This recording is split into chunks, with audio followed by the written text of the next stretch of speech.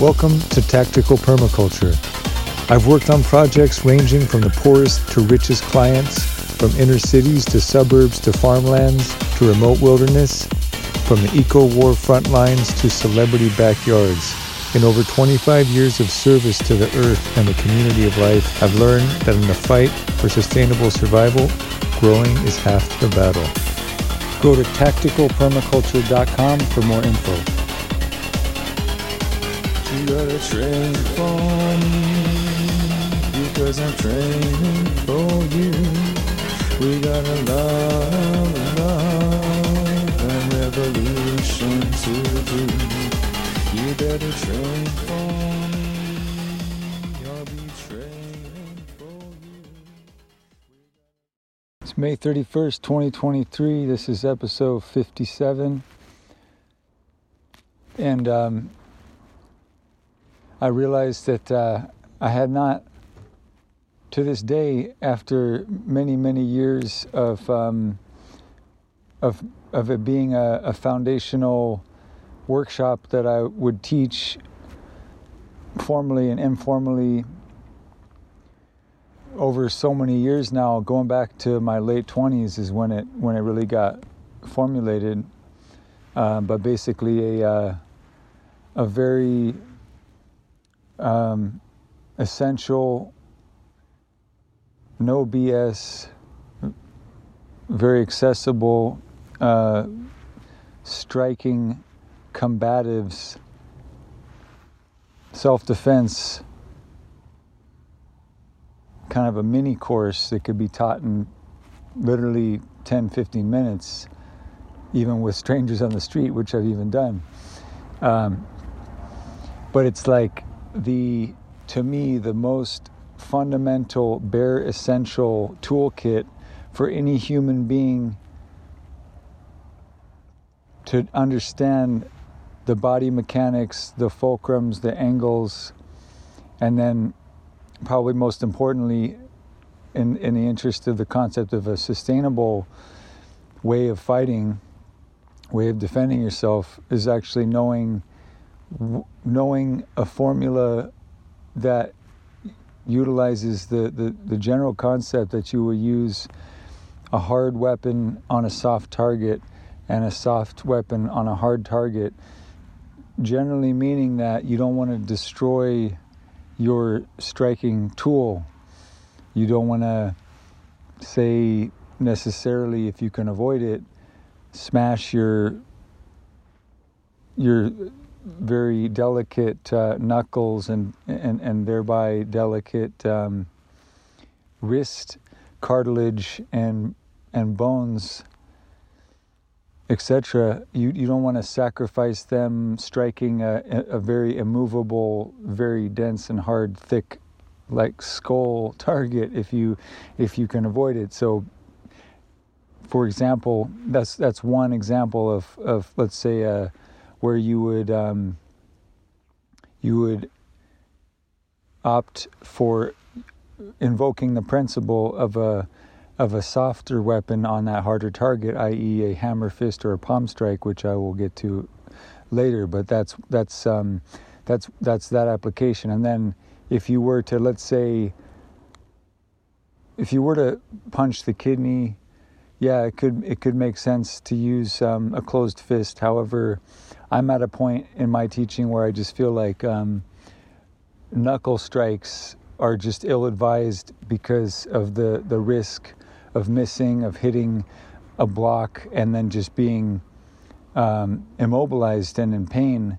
Whereas if you would have slightly angled differently to generate a palm strike or a hammer fist, you would have avoided that injury.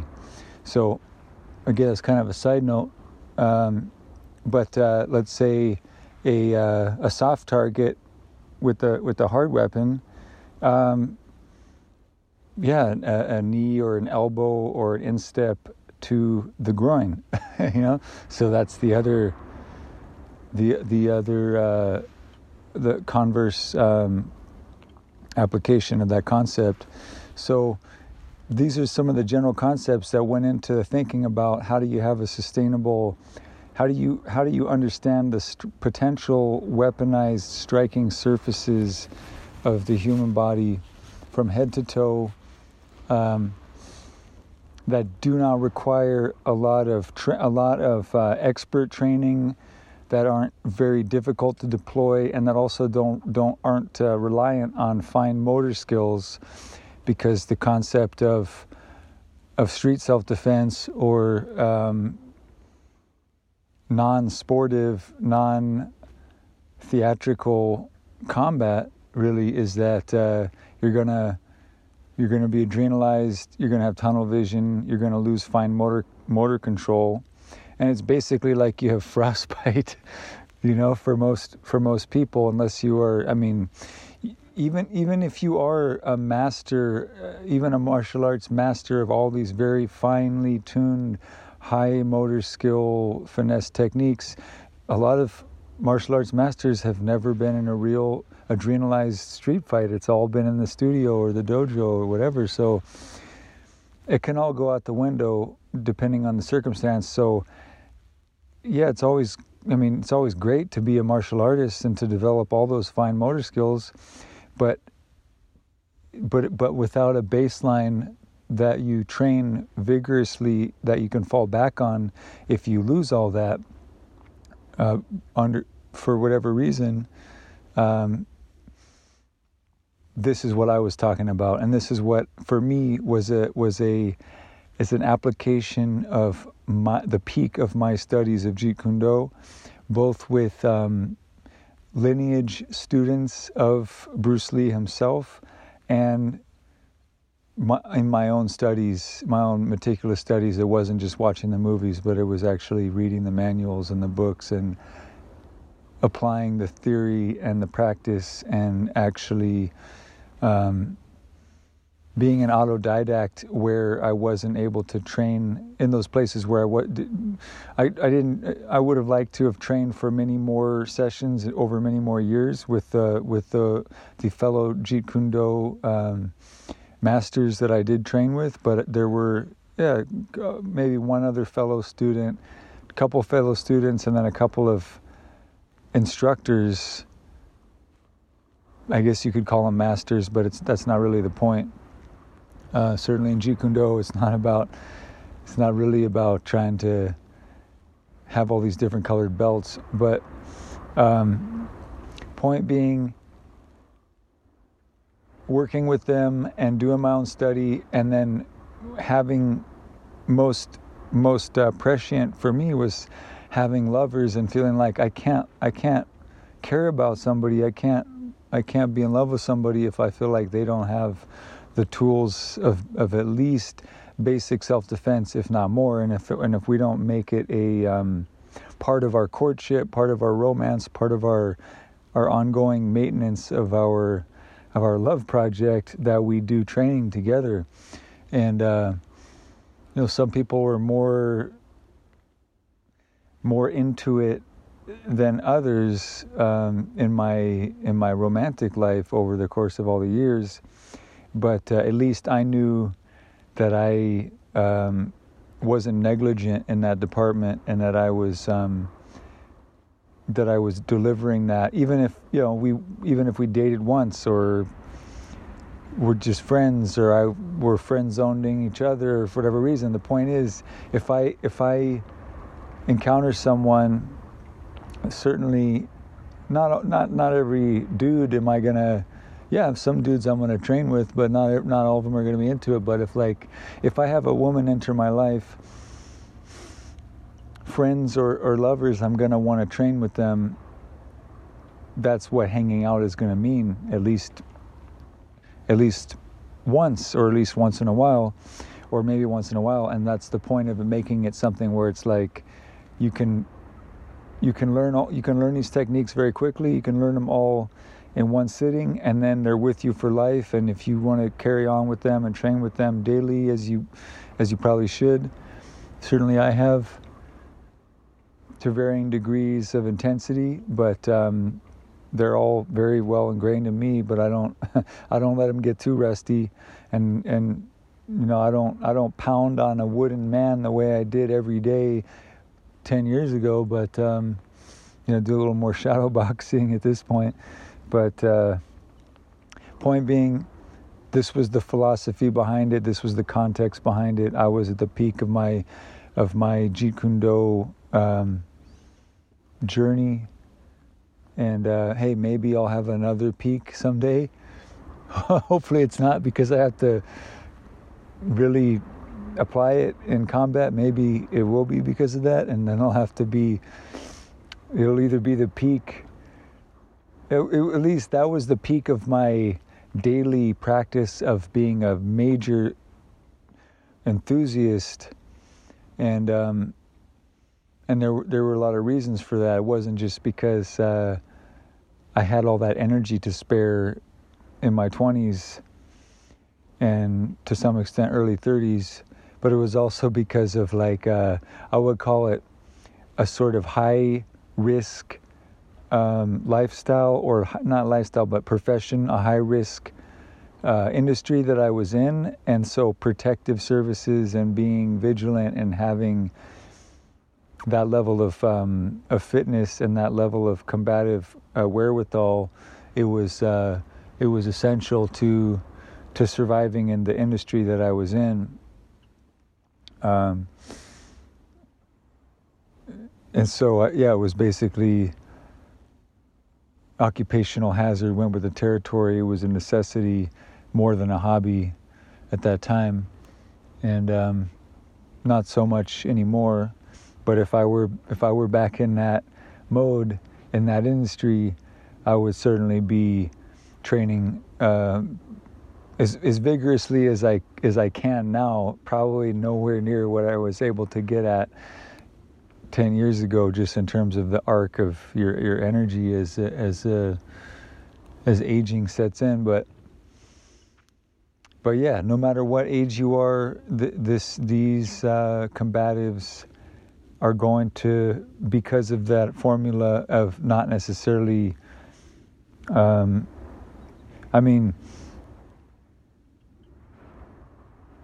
in street self-defense, there's no such thing as fighting dirty. It's about surviving and striking vulnerable targets so that you can get away. It's not a game, it's not a sport. You're not trying to impress anybody. You're not trying to teach anyone a lesson. You're trying to survive and get out of there. So you don't need, it's not about muscles, it's about accuracy and will and timing and aim and targeting, and those are all things that that are very independent of age and very independent of size and strength and mass. But they do require hand-eye coordination and agility, flexibility, fitness, certainly things that are what a well-rounded human being should be competent and maintaining, period. And part of overall fitness and health should be self-defense training regularly. So that's a lot of, with all of that sort of meta-narrative said, the background and the theory and the sort of the philosophy of it, because I've always taught this face to face, it's going to be somewhat awkward just trying to be systematic in enumerating all of the strikes. I'll probably meander a bit and maybe miss one permutation or have to go back, so it won't be perfect. But yeah, let me see how I do with going from head to toe. So basically, I would consider the head having 4 basic striking surfaces, not exactly the flat forehead, but slightly above it at the rounding edge between the top of the head and the forehead. Obviously, because striking with the forehead, likely you're going to smash your own face, so you want to give it a little bit of an angle. And then obviously all these things I would be using focus mitts, or what they call them, but basically pads that you hold in your hand, kind of like baseball mitts, but focus pads, focus mitts, so that my students would be able to apply the strikes. So yeah, with the sort of the front upper edge of the forehead as a strike that gives you, of all of the angles to strike with the head, it's probably the safest, because the other angles, which would be the sides of the head and then the back of the head, you have far more risk in terms of the density of the skull in those places of actually knocking yourself out or injuring yourself. So I will make a medical and legal disclaimer here that this is not medical advice. This is for educational purposes. Consult with your physician and consult with your professional, local, contracted self-defense instructor before you go out. And obviously, this should only be used for defensive purposes. And this is not. I'm not issuing you a license to kill or hurt anyone. This is for self-defense by the letter of the law in your jurisdiction only, and for training purposes. So, with that said, yes, it can be generally said that striking with a forward headbutt is going to be, as long as you are careful not to smash your own face, probably the safest in the sense of how much force you can apply without risking harm to yourself. It's going to be more force through that angle than the sides or the back.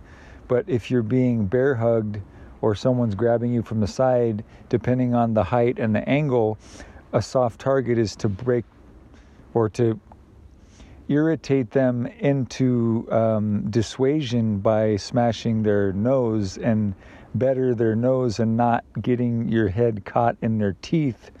But again, reasons to be wise about targeting. But we would drill the back of the head.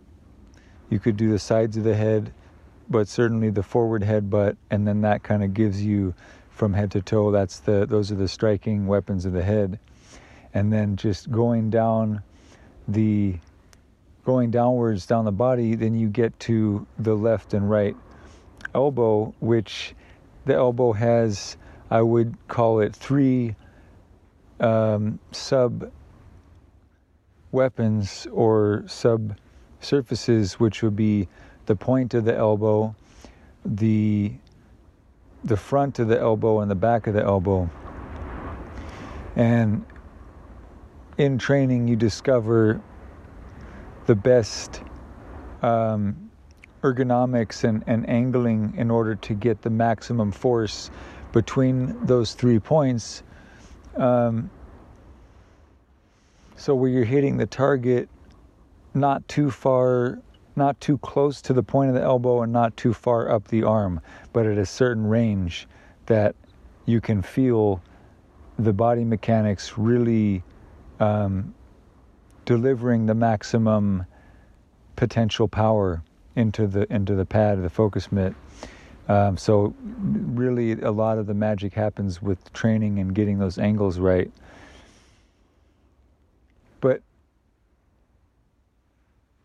getting back to this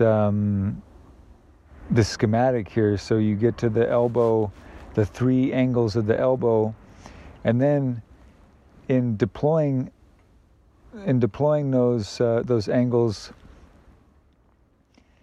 you obviously have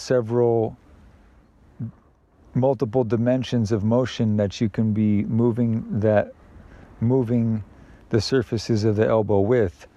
And so if you can bear with me, use your imagination a little bit, there's the notion that you can be moving vertically, or you could be moving horizontally with the angle of that elbow. So basically you're either you either have your starting point would be, if you're going vertically, you're you're let's say you've curled your forearm and fist up so that your forearm and fist are up towards the top of your shoulder, and your elbow is at rest next to your waist, and that would be the sort of the chambering, the staging area for either going for a lateral or sideways strike, or for a vertical up and down sort of strike. So logically, from that starting ready position, you could deliver an upward frontal strike that would be kind of like an uppercut. So the target would be, for example, someone's jawline, or if you were in a kneeling position, that you could be then striking the groin, for example, in that sort of frontal upward motion, using the front of the elbow, not the point of it, not the back of it, but you're striking in that upwards frontal angle.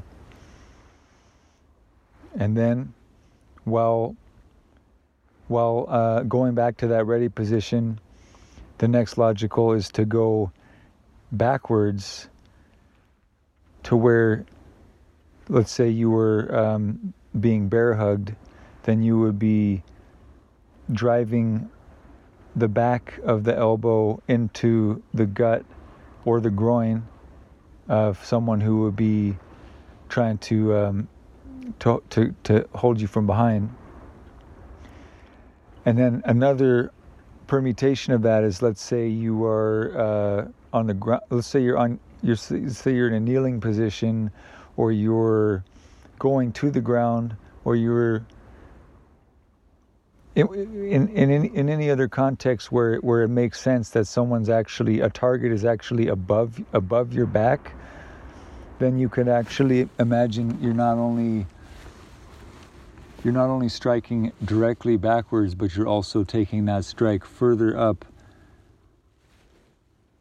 and you're striking with the back of the elbow, but at an upward, not just a directly backwards or directly behind you, but at a higher point.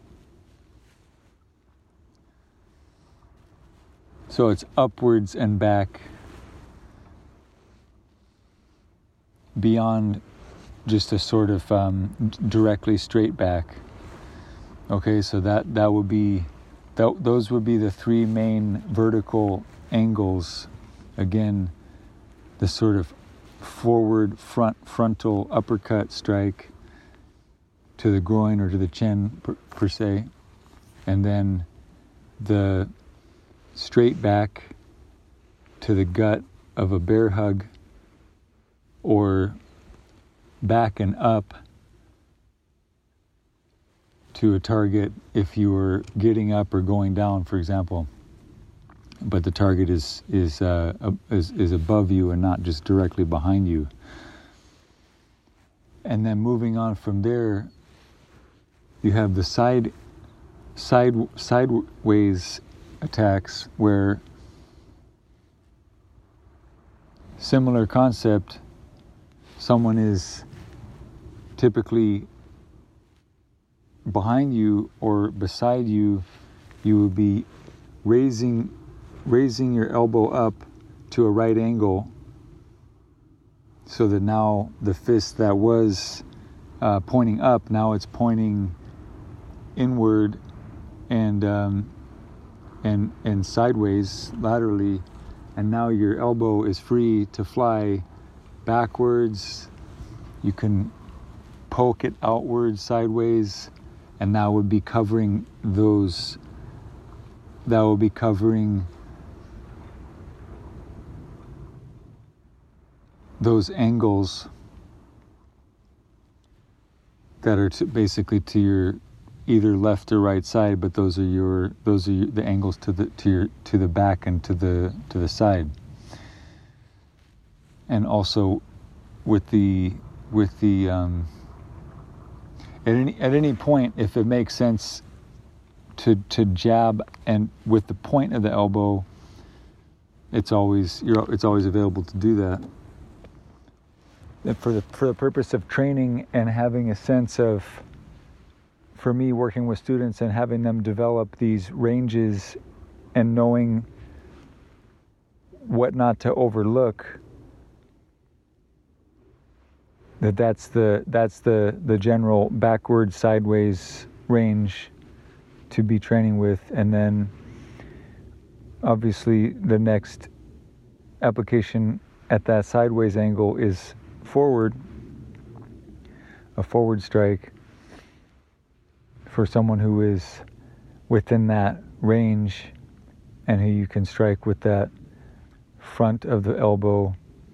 And this is one of the most devastating weapons that you have. It can be delivered with extreme force, and it is one of the most resilient to injury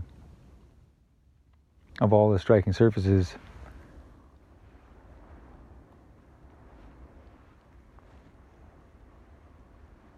That pretty much covers, of course, you apply that across both sides, the left and right, but that pretty much covers the elbow and the three surfaces of the elbow. Again, just the sort of general use of the spike of the elbow. In my studies, that it's rare that you would, the risk of injury is higher, and it's rare that you would even get that angle. So the places where I've seen in my studies where that has been applied in training is like if you were trying to escape from someone who was holding you down and they were below you, that you could use your body weight and sort of spike them with the elbow, with the point of the elbow going downwards. That's just a kind of a side note. But for the most part, in terms of delivering it as a strike, it tends to either be a thrusting backwards or a thrusting forwards, and that's going to be either more horizontal than vertical, or vice versa. But the application of the point of the elbow, it's limited and has its limitations, and has its limitations of application and limitations of force even. So that's probably all there is to say briefly about striking with the elbow. Moving on further down, getting to the weapons of the hand, starting at the palm. The deliberations that I had working with my fellow co-creators of this sort of micro system, if you will, we decided that the heel palm, often called either heel palm or palm strike, that was, and the way to achieve that is to either have a right angle of the fingers facing upward at a right angle to the forearm and the wrist, or to have the fingers clenched downward so that you kind of have like a retracted claw.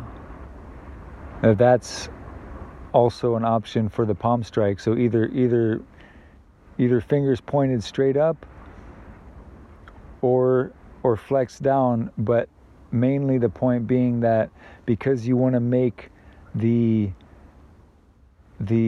striking surface be the heel of the palm, you want to angle your your fingers back and situate them in a way that they're not going to be striking the target, preferably, and they're not going to be in the way, and they're not going to get injured as you deliver full force with the heel of the palm, and so that's just the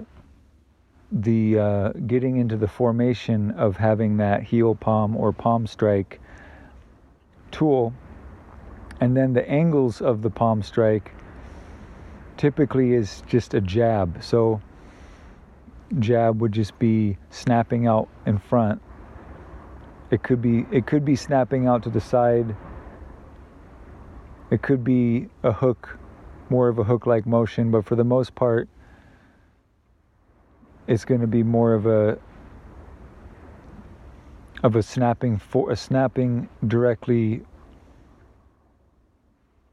either forward or to the side, or whatever sort of a jab angle you want to take.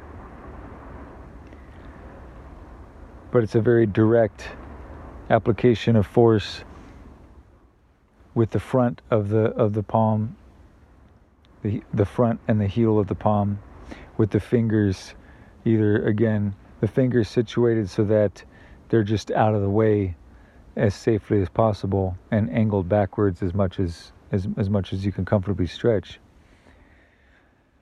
And that's pretty self-explanatory.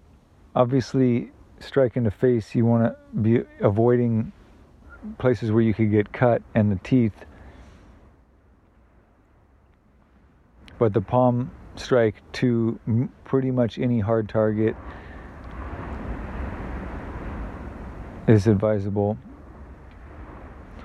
And then the more versatile, I would say, and often the more powerful and the more multidimensional is the hammer fist, which allows you many more angles and many more dimensions of it's more of like a mace or a ball and a chain than the more direct jabbing palm strike effect.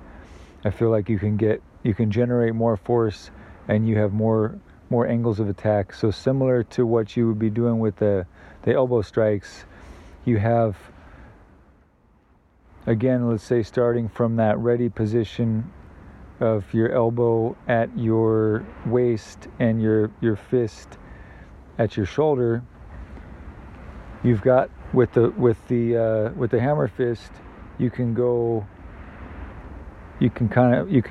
hammer out directly in front like you're pounding on a door, or you can go downward, like straight down, like you're dropping a hammer straight down, or you can go back. That would be typically striking the groin of someone who's got you in a bear hug. So you can go straight back, or again, you can kind of go back and up, similar. So this is basically an extension this is more of the extension of all of the angles of the elbow. But whereas you wouldn't necessarily be throwing a palm strike, you're going to hold that fist and you're going to throw that fist out as the extension, like a ball on a chain, of all those angles that the elbow was going in before. So that gives you all of the sideways striking points, including now, whereas you could only get so far throwing the elbow sideways and inwards versus sideways and back or out. Now you've got the angles of the hammer fist where you could be throwing that out sideways directly to the side, or sideways at an angle to the back across that whole range. But you can also be throwing that inward hammer fist across the center line of the body to a target that is either to the left or right, depending on which arm you're using. So you have you have so many more possible applications of the hammer fist, and to describe what it is basically you are making a fist, but you're not striking with the knuckles. You're striking with the what some people call the meat, the heel, basically the bottom of like if you were starting with a chop, like let's say you were starting with the quintessential karate chop, where your fingers are all pointed directly outward, then what you're not going to be chopping with the fingers, you're going to be chopping with the side of the palm in that chop. So it's like a karate chop, but where you curl all the fingers inward and form a fist, but instead of striking with your knuckles, you're striking with that side and base of the side of the hand and the base of the palm, and tilting slightly upwards towards basically making the fist. If you were to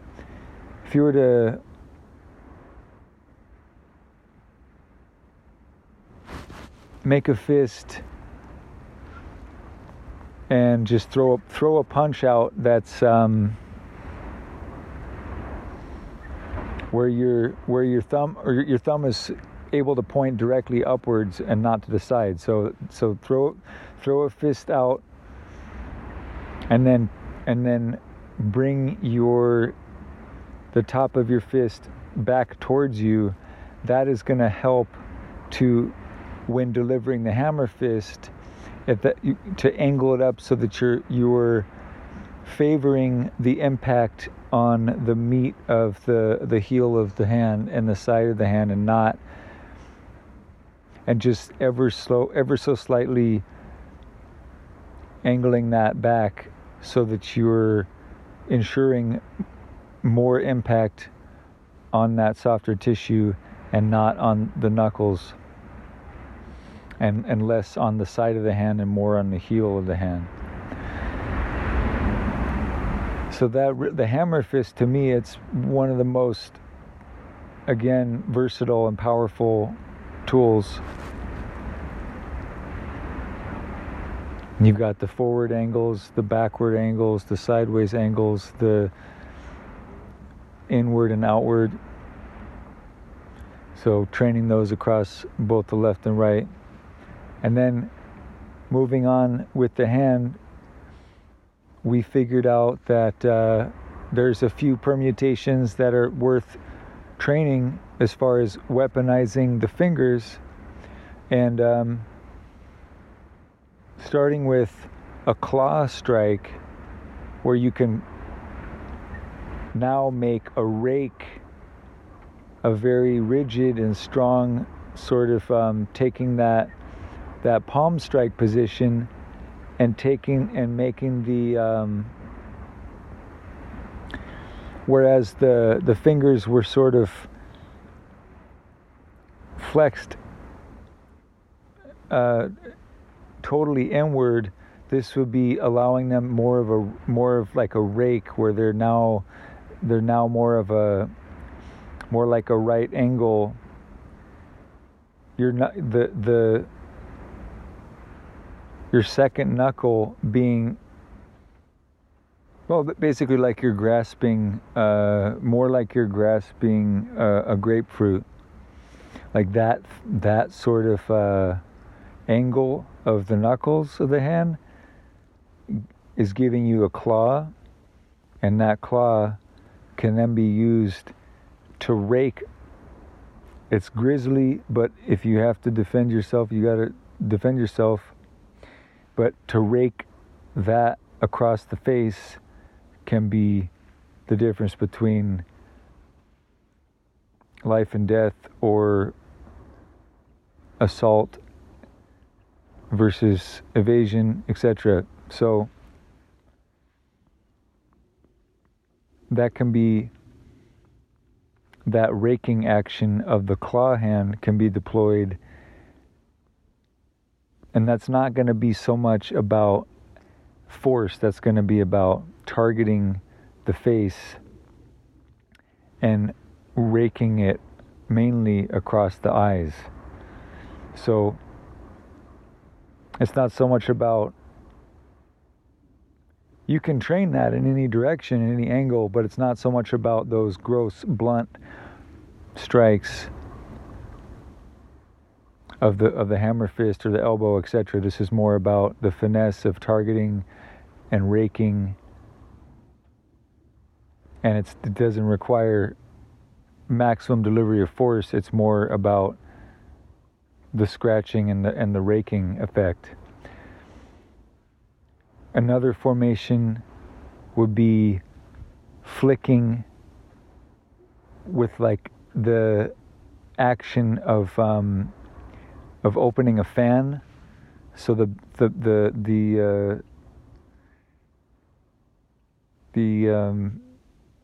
analogy would be those now very vintage post, now in the air conditioned world, climate controlled world, we don't see these too often, but in the ancient world or the pre-modern world, you had fans, and fans would open up and flick out. And so if you can imagine that fanning out motion, that you have a very relaxed, like loose rag of a wrist and fingers, and then you can flick the wrist and fingers in a fanning motion across the eyes and flick at the eyes, leveraging the momentum in that fanning motion, and then that can be very dissuasive, to say the least. So between the claw and the fan flick, you have weapons to dissuade an attacker by striking one of the most vulnerable targets, which would be the eyes. And then another tool is what's called the spear hand, where you kind of you would put your let's say you put your thumb and your fingertips together, and then draw your thumb back, keeping your fingertips not as tightly closed together as they would have been when all of your thumb and your fingertips were connected.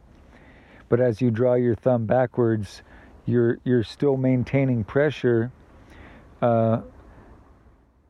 between and amongst your fingers, so that they're reinforcing and supporting each other, and add a little bit of a flex to the knuckles, and now you have this spear hand, which is mutually reinforcing the ring and middle fingers typically as the points of contact, and again flexing the knuckles so that you don't end up hyperextending or jamming them when you hit a target.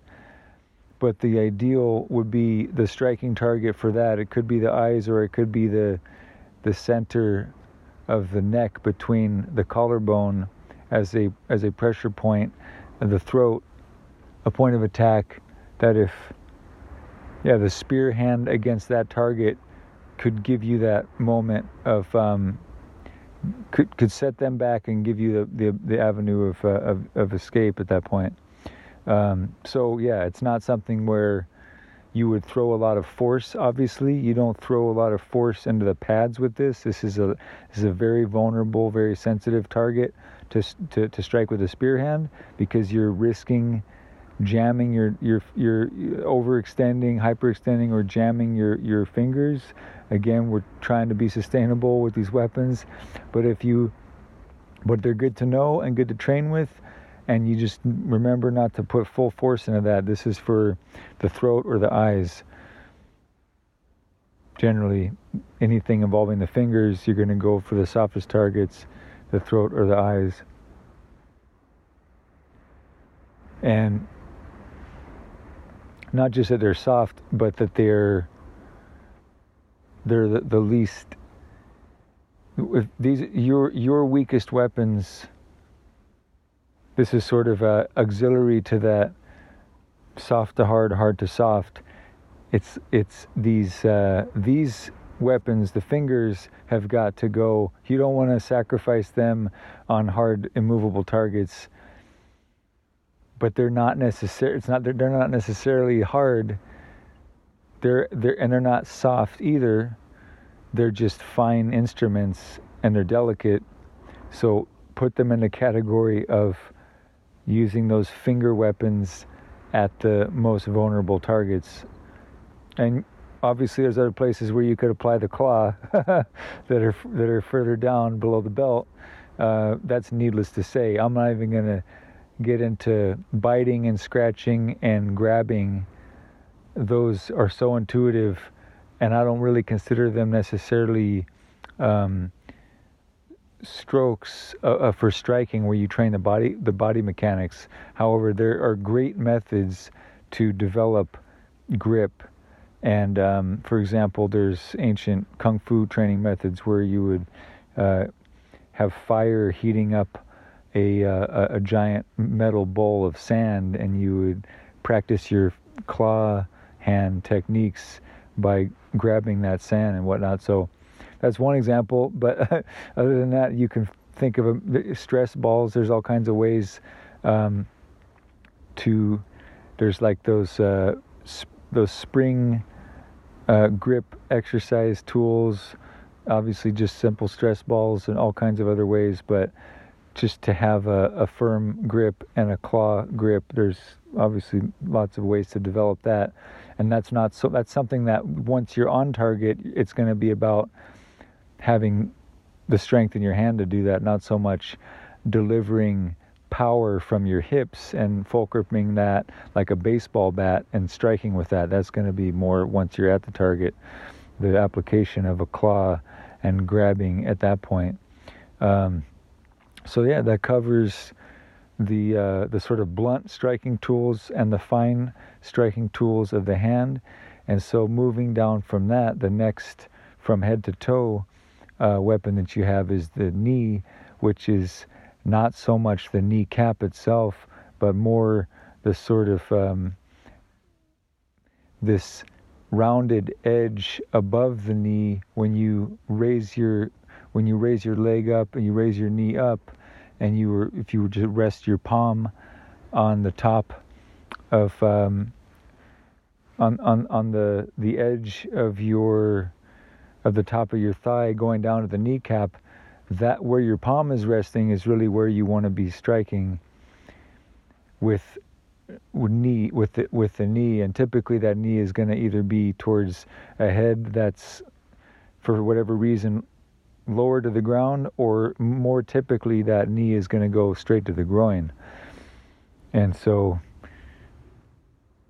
training for that groin strike, but just there's not too many angles that you can get confused by with training striking with the knee.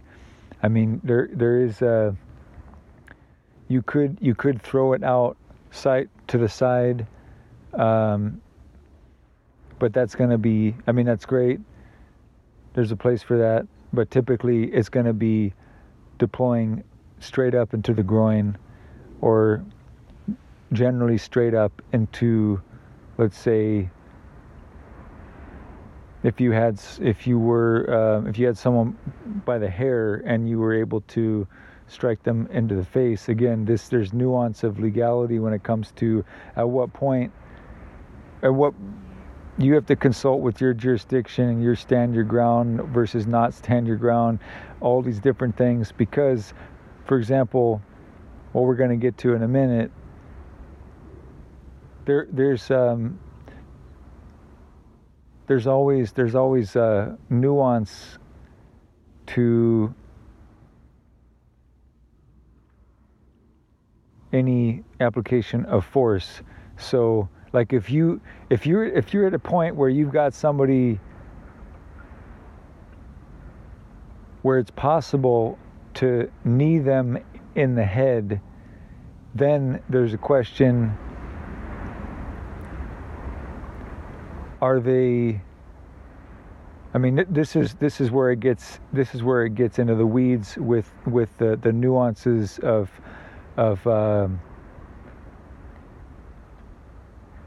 the concept being the force is justified, that it's balanced, that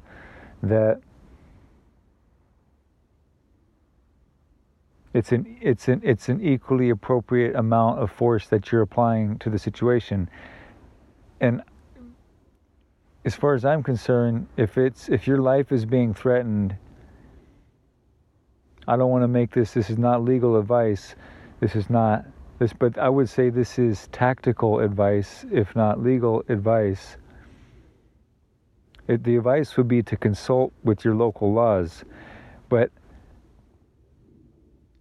if you are not excessively stomping someone's head into the pavement by whatever human or otherwise striking tool that you have available, if they are making an effort to restrain you and they are not made unconscious by your blunt strikes, until they are unconscious or they have let go of you and you have been able to escape, I'm not putting this in any by the book legal terms, but I would say because we're at this point of the very powerful knee strike weapon, if you were to be struggling with someone to where you could then raise your knee and be able to target their head and hopefully dissuade them before causing them to be knocked unconscious, that would be an appropriate, if they were unrelenting in their assault and battery upon you, that it would be, I would hope, in most, if not all jurisdictions within the scope of self-defense, to be applying a knee strike to the head. But you need to consult with your legal professionals in your jurisdiction on that matter. I just say that when you get into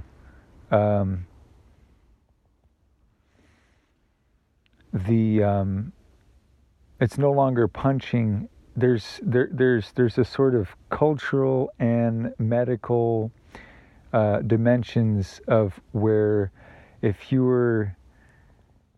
there's more force that can be generated by the legs typically, and the angles and gravity can be leveraged in ways to where the legal jeopardy is the medical consequences, and therefore legal jeopardy. That's where you want to start thinking ahead. You won't always have the opportunity in the moment to be thinking through this, so it's just good to have that awareness and to train to your jurisdiction in advance. So that's more of a sidebar than I wanted to put in, but it is always worth that extra precaution and that extra, in the arc of violence, realizing how do you train leading up to the acute moment of violence, and then what are the consequences afterwards in the arc of violence. How are you going to explain the tool that you applied, and how and what was the logic that you trained if you were falling back to training. All these things you're going to have to explain in various states, at various times, in various contexts. So it's important to think about that. So with that said, yeah, there's not too much. There's not a lot to be confused about deploying the knee. Just that there's not really like it's unlike the elbow. It's not really conducive to the point of the knee so much, although that there are times when that can work. But but more often it's an upward thrust with the knee, a sideways or upward, but generally upward thrust with the top of the knee, and not really the point of the kneecap, and not really a striking weapon. Obviously, if you're kneeling on someone, your weight is being transferred through the top of your shin, but that's not really a striking weapon that you would train throwing at a pad. So with all that said, that pretty much covers what you do with the knee. And then there are three more weapons that all involve angles of the foot. So the first would be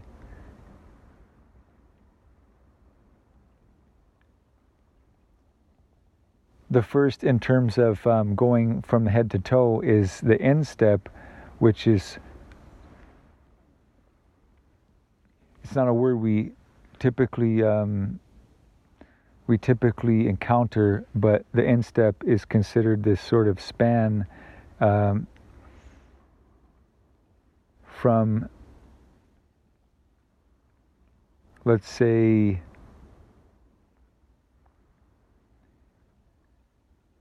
if you were to consider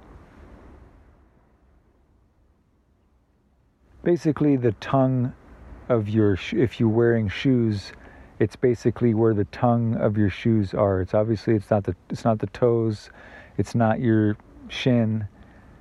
It's like the instep is basically what generally the tongue of your shoes is gonna be resting on. That's the instep. So it's kind of like the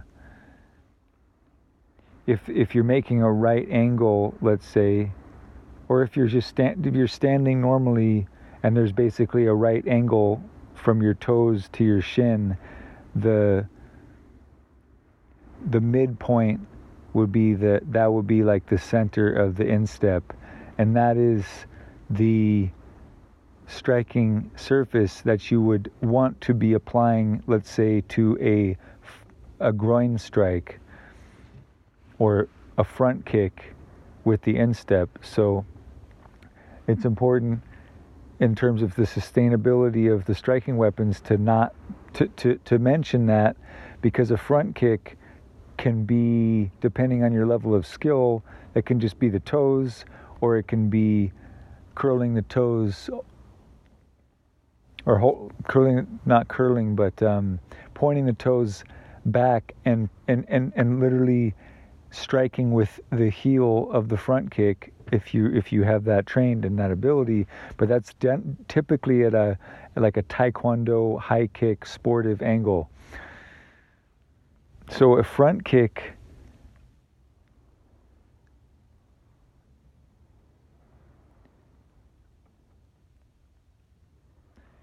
unless you're on the ground, which then changes the dynamic. But let's say this is for standing purposes.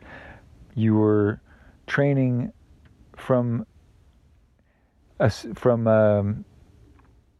these are all striking weapons where you're still on your feet. That should be that would be implicit in training this face to face. But I should say there is a whole list of separate fighting modalities that obviously are omitted from this, for the reason that this is the deploying striking weapons 101, basic striking weapons. This is not grappling, this is not trapping, this is not ground fighting.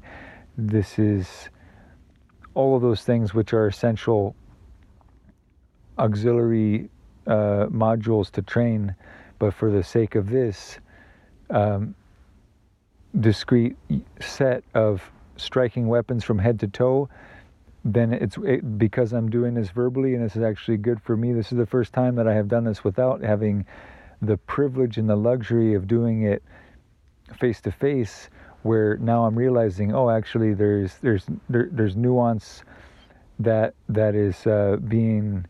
I'm discovering in speaking of it only verbally, which is that, yeah,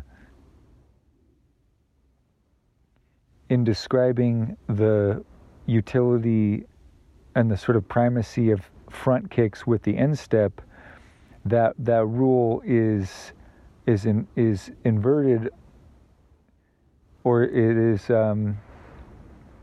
it's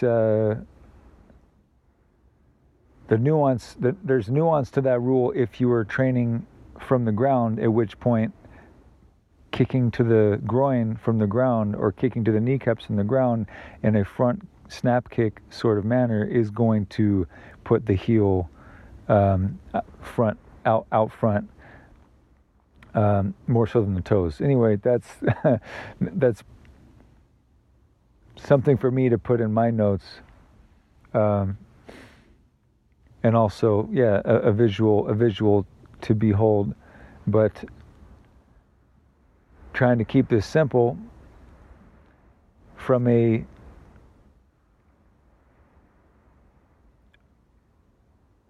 standing your ground upright, fighting on your feet enumeration of these striking weapons, then to go with the principle of deploying kicks typically below the belt line, because the risk of basically, unfortunately, as much as the movies make all the high fancy kicks look very beautiful and very stunning, the probability, the risk reward and probability of getting that high kick apprehended, and therefore you being thrown off balance or basically being trapped, having your high kick be dodged or trapped, the risk of how vulnerable you become and how exposed you become with your leg that far up, unless it's a sport where that is sort of the point and you're not really grappling per se, and you're just sort of, for Taekwondo or karate's sake, it's not about grappling, it's about throwing these strokes or these strikes, and they're fighting fair according to all these rules. Whereas if you're fighting on the street for your life, the last thing you want to do is overextend or be risky, or be like take a tool from a martial art and apply it to martial science, or apply it from a sportive context to a street context. That was something that Bruce Lee was very adamant about, was like the longest weapon to the nearest target. And whereas, of course, it makes sense to train, he said, for combat, you better train your whole body. So it's not that you don't know how to, or you don't train in high kicks, but that's not the first thing I'm going to teach somebody. I'm going to teach them the fundamentals, that to kick below the belt and use the instep versus the toes, and strike the groin with the instep, and train the front snap kick with the striking surface being the instep and targeting the groin. That's the most sustainable, basic, fundamental tool to train. And all the other nuances of hook kicks and crescent kicks and spin kicks and angles of the blade and all that stuff is secondary and is mostly sportive, and should be considered auxiliary in training to these fundamentals. That's why I strip it down to the fundamental, most practical. Everyone should know this. Everyone should train this. and it doesn't require being able to touch your toes or bend over backwards or do the splits or anything, or have a great balance or anything. This is just instep, striking surface, snap, front kick to the groin. That's that. Simple as that. And then the next weapon, which would be the side kick or the blade kick, if you will. You're using the side of the bottom of the foot, not the bottom of the foot, but basically the side, not the side of the foot, but the ridge where the bottom and the side of the foot meet, and making a sort of bladed weapon. And that is something you would snap out to the side, typically targeting the kneecap or whatever's available, but that's obviously less of a appropriate angling of the foot. You would, the snapping the side kick out to the groin the angle of the foot is probably gonna stop you from following through into the groin, and you would be stopping at the hips at that point. So typically front instep snap kick to the groin, and then side kick or blade kick to an approaching kneecap. That would be, you can kick anything with that side kick, and you will have a lot of force and a lot of density that will be resistant to fatigue and resistant to injury. But the most appropriate deployment, the most effective deployment of that side kick angle is at a low angle and towards the kneecap, which actually was in Bruce Lee's history of street fighting, which he had lots of street fighting experience growing up as he was in gang fights in Hong Kong. But then once he started teaching Kung Fu and then developing and then teaching Jeet Kune Do, which was his own sort of postmodern cross-cultural and philosophical application of many different martial arts and sciences, outside of the film industry and training, he to the knowledge of historians of his fighting career, he only had to deploy all of his training in real life outside of training, outside of the film set, in a real street fight only once, after being considered like the most formidable fighting man in the world, martial artist in the world. And that was in a situation, I believe he was accosted on the street by, I guess, a potential mugger or some stranger assailant on the streets, and he deployed his quintessential longest weapon to the nearest target. It was a side kick to the kneecap, and that gave him the ability to escape. And it was dissuasive enough. I don't know now if I remember the details, if the individual was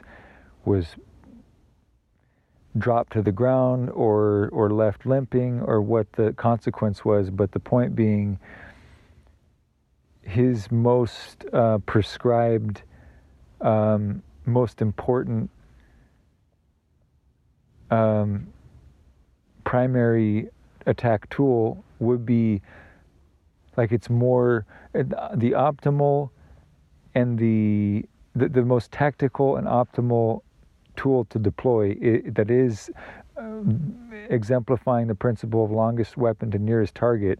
Like, it should be, if you're paying attention, you're practicing situational awareness, hopefully, and you've done your training so that you never have to use any other tool other than a low side kick to the kneecap, the advancing kneecap, and that you don't have to potentially risk getting your arms and hand strikes grabbed, you don't have to engage at a closer range of being within arm's reach, that someone is approaching you and they're focused on their hands and what they want to do with their hands, and they don't even at all expect, or in a bladed stance or in any way, in most cases are they tactically preparing for you to deploy a low side kick to their kneecap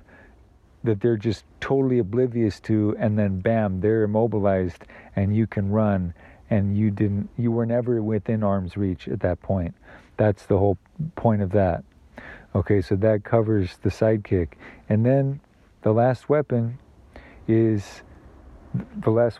the purpose of this system going from head to toe, this micro system, is the heel stomp, which you would typically apply to the toes.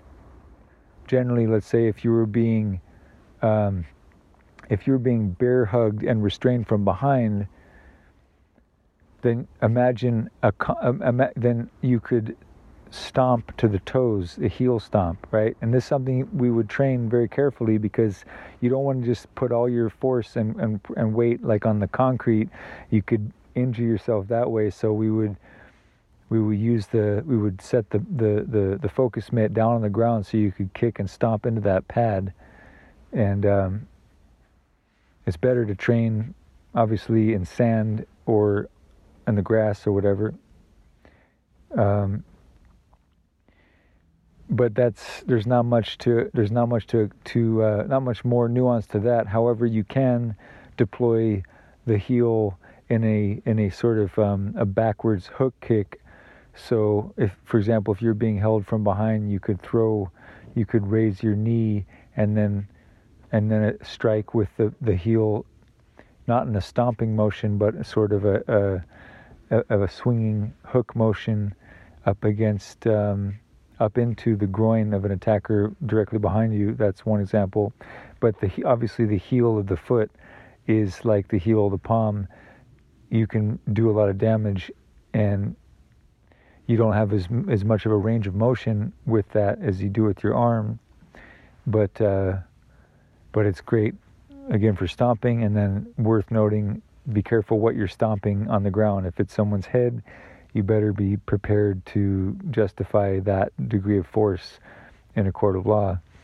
And I'm not going to go further into that discussion, but certainly stomping on someone's toes, that's typically the circumstance where you're going to be deploying that, is someone's grabbing you and you're trying to, from whatever angle, or they could be approaching you from whatever angle, and you're using the stomp carefully to apply that blunt weapon to the vulnerable, the instep or the toes, or whatever else happens to be on the ground.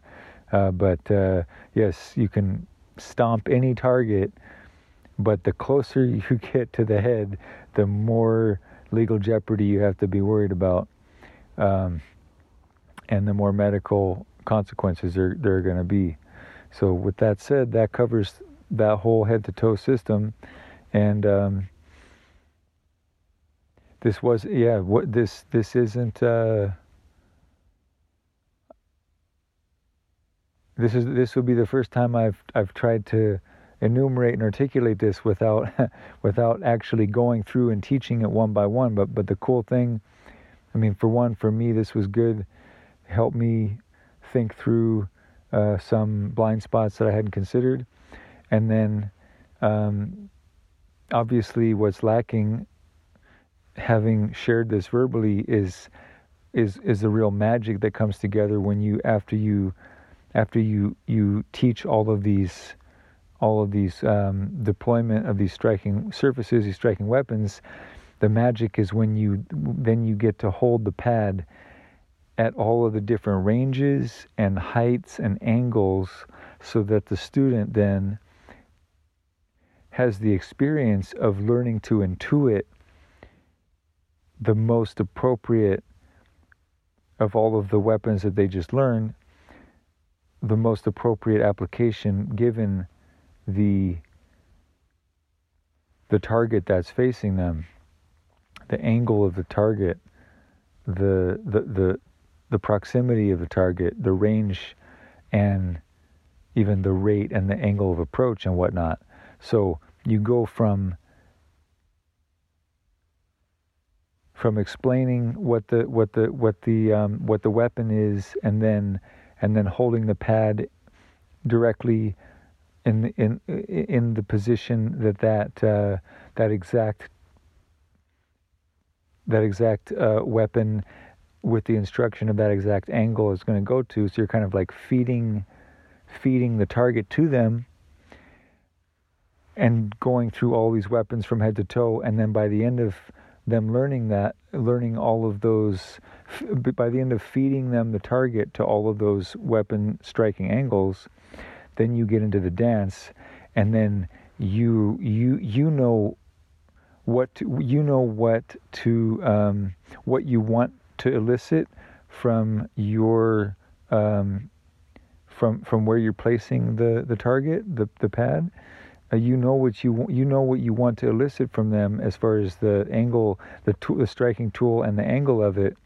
But you're no longer instructing them, and it's no longer just a still target. It's actually dynamic and flowing. So what's beautiful and magical is to watch them evolve, and to then intuit and develop the confidence that they know, approaching at that angle, I know I have this much time to either use a long target or a long weapon or a short weapon, meaning a strike of the hand or a strike of the elbow or a kick with the foot versus a knee.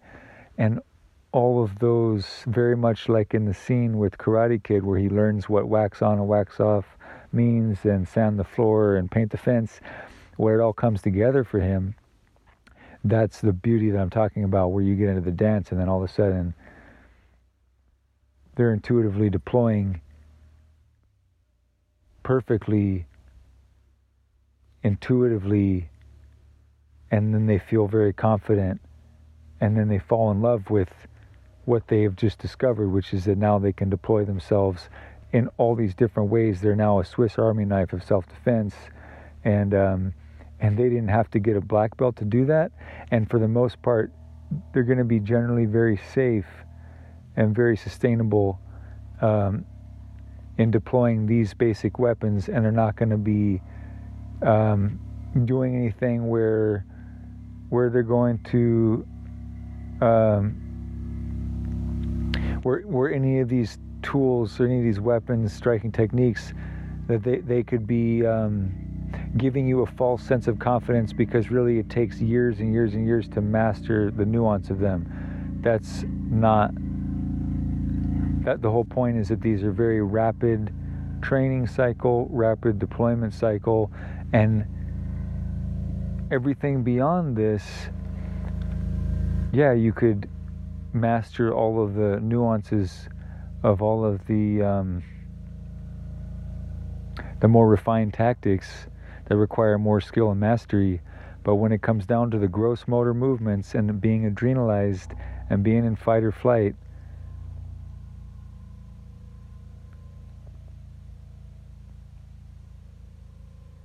these are the weapons that I really think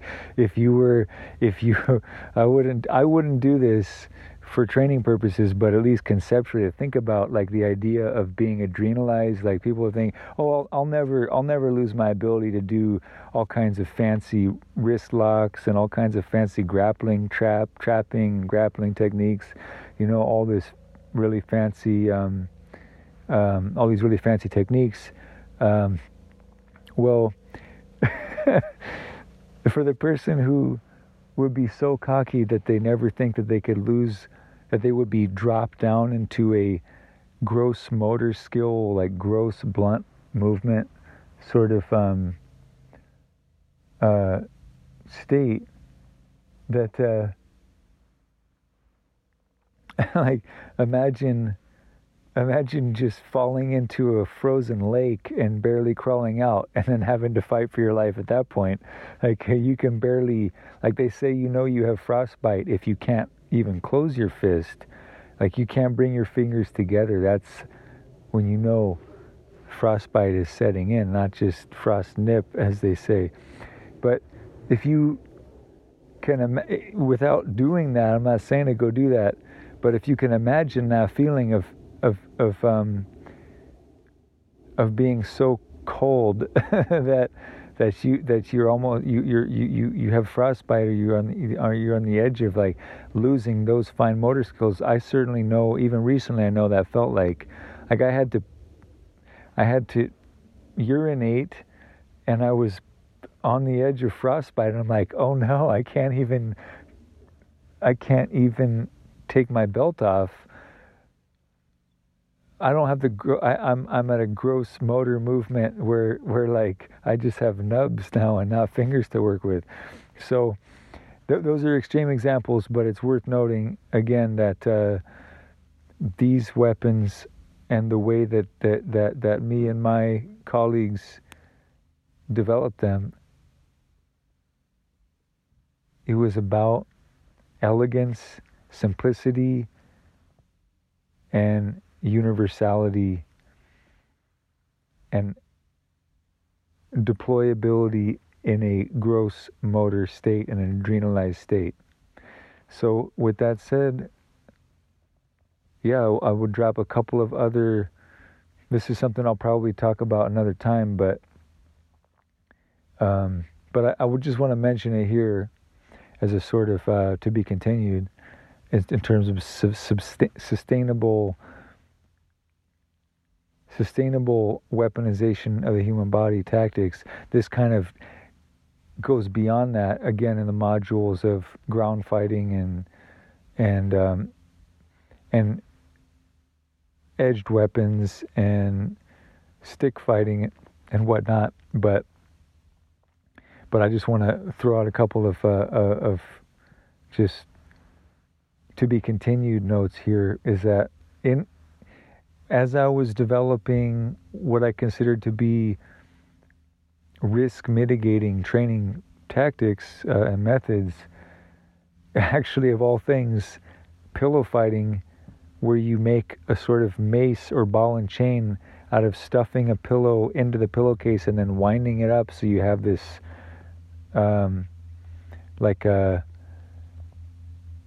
cue ball in a sock, but a very nerfed and softer, much softer, much safer training method, training weapon is just, take your standard pillow, stuff it into that pillowcase, mash it up, and then wind up the rest of that pillowcase so that you have this weapon that you can then practice all of the striking angles that you would use in stick fighting or sword fighting, or with literally a ball and chain or a mace.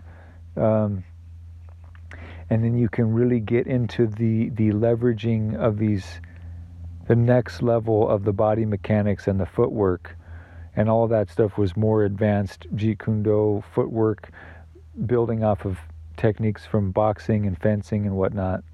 But I just got to throw it out there because it's worthy of a whole nother episode. I'll probably get into it when we did this open source martial arts collective for a time where we would invite people to come in and share tools and tactics that they learned from whatever schools that they had been training in. But pillow fighting, like making a mace-like weapon for pillow fighting, was great for really being able to get into full force application and training the footwork techniques. And then other things like using tennis balls to be able to have a tennis ball fight where everyone is, if you can do it in a way where you don't lose track of all of them, if you have some sort of containment within fencing or whatnot, And you can unleash unleash a bunch of tennis balls, obviously using eye protection, and then just go nuts. I think those were some of the best times of my life. Playing cover and concealment, tennis ball brawl with a group of people in a backyard. We call it open source martial arts, but it was like someday, these could be rocks that you're deploying to save your life. But we're training all of these different angles and all these fulcrums and all these body mechanics, because the ballistics of throwing tennis balls, something you would never want to neglect training, and it's something you probably wouldn't do in almost any martial arts studio. Like, it's train you to throw anything. But in thinking through self-defense scenarios, thinking through survival tactics, you're going to want to be very good with hand-eye coordination, and so if you have not just throwing it at a target that you put on the wall, but you have a group of people where they're basically pelting each other like a snowball fight, right? Like a group snowball fight, but year-round with tennis balls and a little bit of eye protection, and you have the time of your life, and it's great fitness. It's a great workout. It's like combative racquetball or something, but yeah, that was a great one. So just one last thing I will throw out there, I guess two last things I'll throw out there from my peak of my Jeet Kune Do training years was like I adapted a punching bag, and then basically from the hook that I was hanging that punching bag from, I also strung up a pulley system where the rope that went across the pulleys, it terminated into sort of back-to-back sets of focus mitts. So basically I had this, if you can imagine, almost like, imagine like a tether ball. Imagine like if you had tether ball where you had two balls instead of one coming off of that tether ball pole, and that they were on a pulley, and that instead of the pole of that tether ball you had a punching bag, and so you had basically this free floating pulley system terminating in these two sets of striking pads. So what I was able to do is, while I'm in a flurry of punches and kicks and knees and elbows to the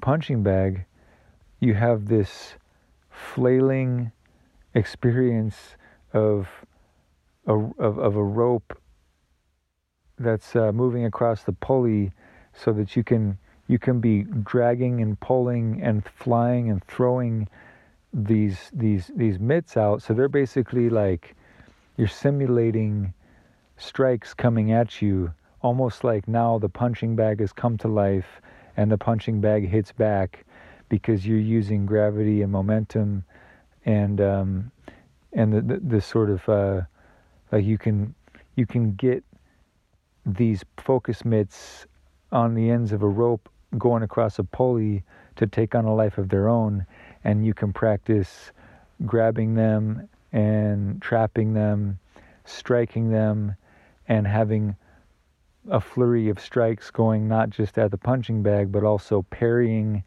meaning sort of not full blunt strikes, but a parrying is in sort of like a soft block to deflect the angle of an attacker's weapon strike against you. So yeah, I'm getting into the weeds here a bit, but I just want to add that here if I don't get back to it soon. Interesting ways that you can embellish the normal very mind-numbing experience of fighting a punching bag.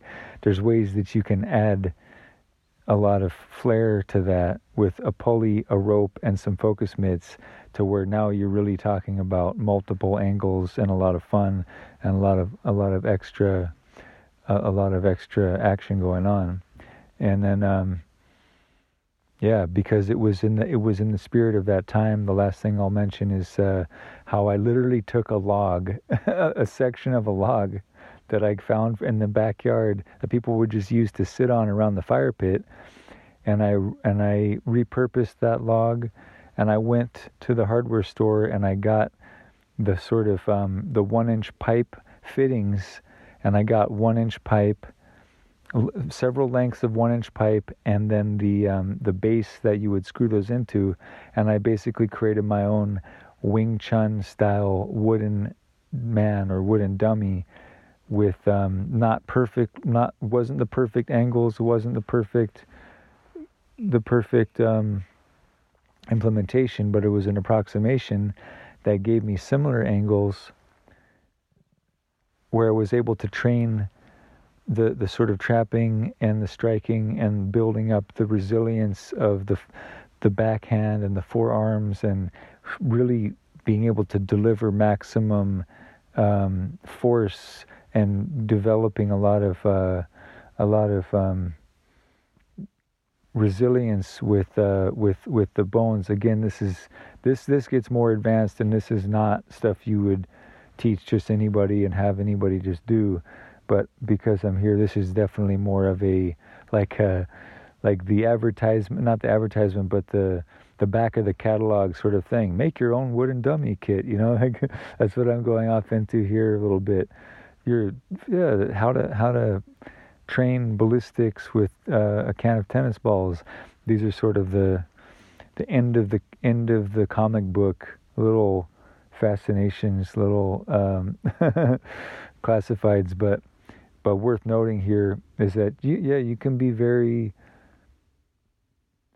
in a DIY ethic, you can be very extensible with these concepts, and you can build a lot of training tools on a low budget with no excuse and very little, basically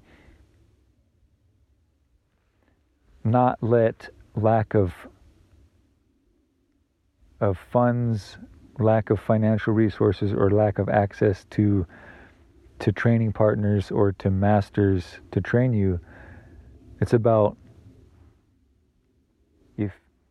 no matter how rich or poor or social or antisocial or whatever you are, you have your body, you have all these surfaces on your body that you can learn to apply, and there's much more to say about delivering force and body mechanics and training the fulcrums and getting twisting at the angles and building charge from the ground up through the way you twist your heel, and then like basically the way you were trained and taught to swing a baseball bat, all the like building up a charge across all these fulcrums before you deliver the strike, or the way a pitcher is going to wind up for baseball.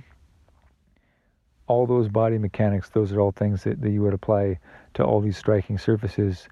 But with all that said, hopefully this is it's an impetus for you to go out and develop these skills, and hopefully with a training partner who will hold that pad for you if possible. If not, do it in front of a mirror, or do it with a punching bag, or do it with a pillow, or whatever you can now you know, if you didn't already know. And even if you were trained in all kinds of systems, they may not have really emphasized this core curriculum of striking combatives that could save your life, and probably should be prioritized in training, so that you're you fall back on them in an adrenalized state. You could fall back on them if you just climbed out of a frozen lake or if you're terrified for whatever reason, or if you're drunk, or if you have a head injury, you would just be able to deploy these elbows and knees and side kicks and etc., etc. So with that said, cheers.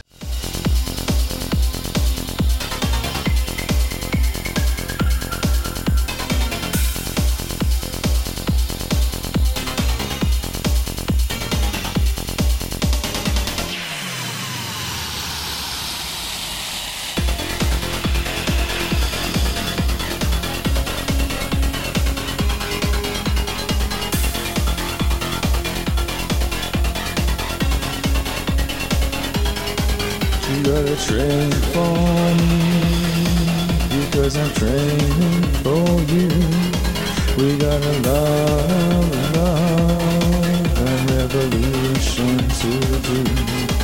You better train for me.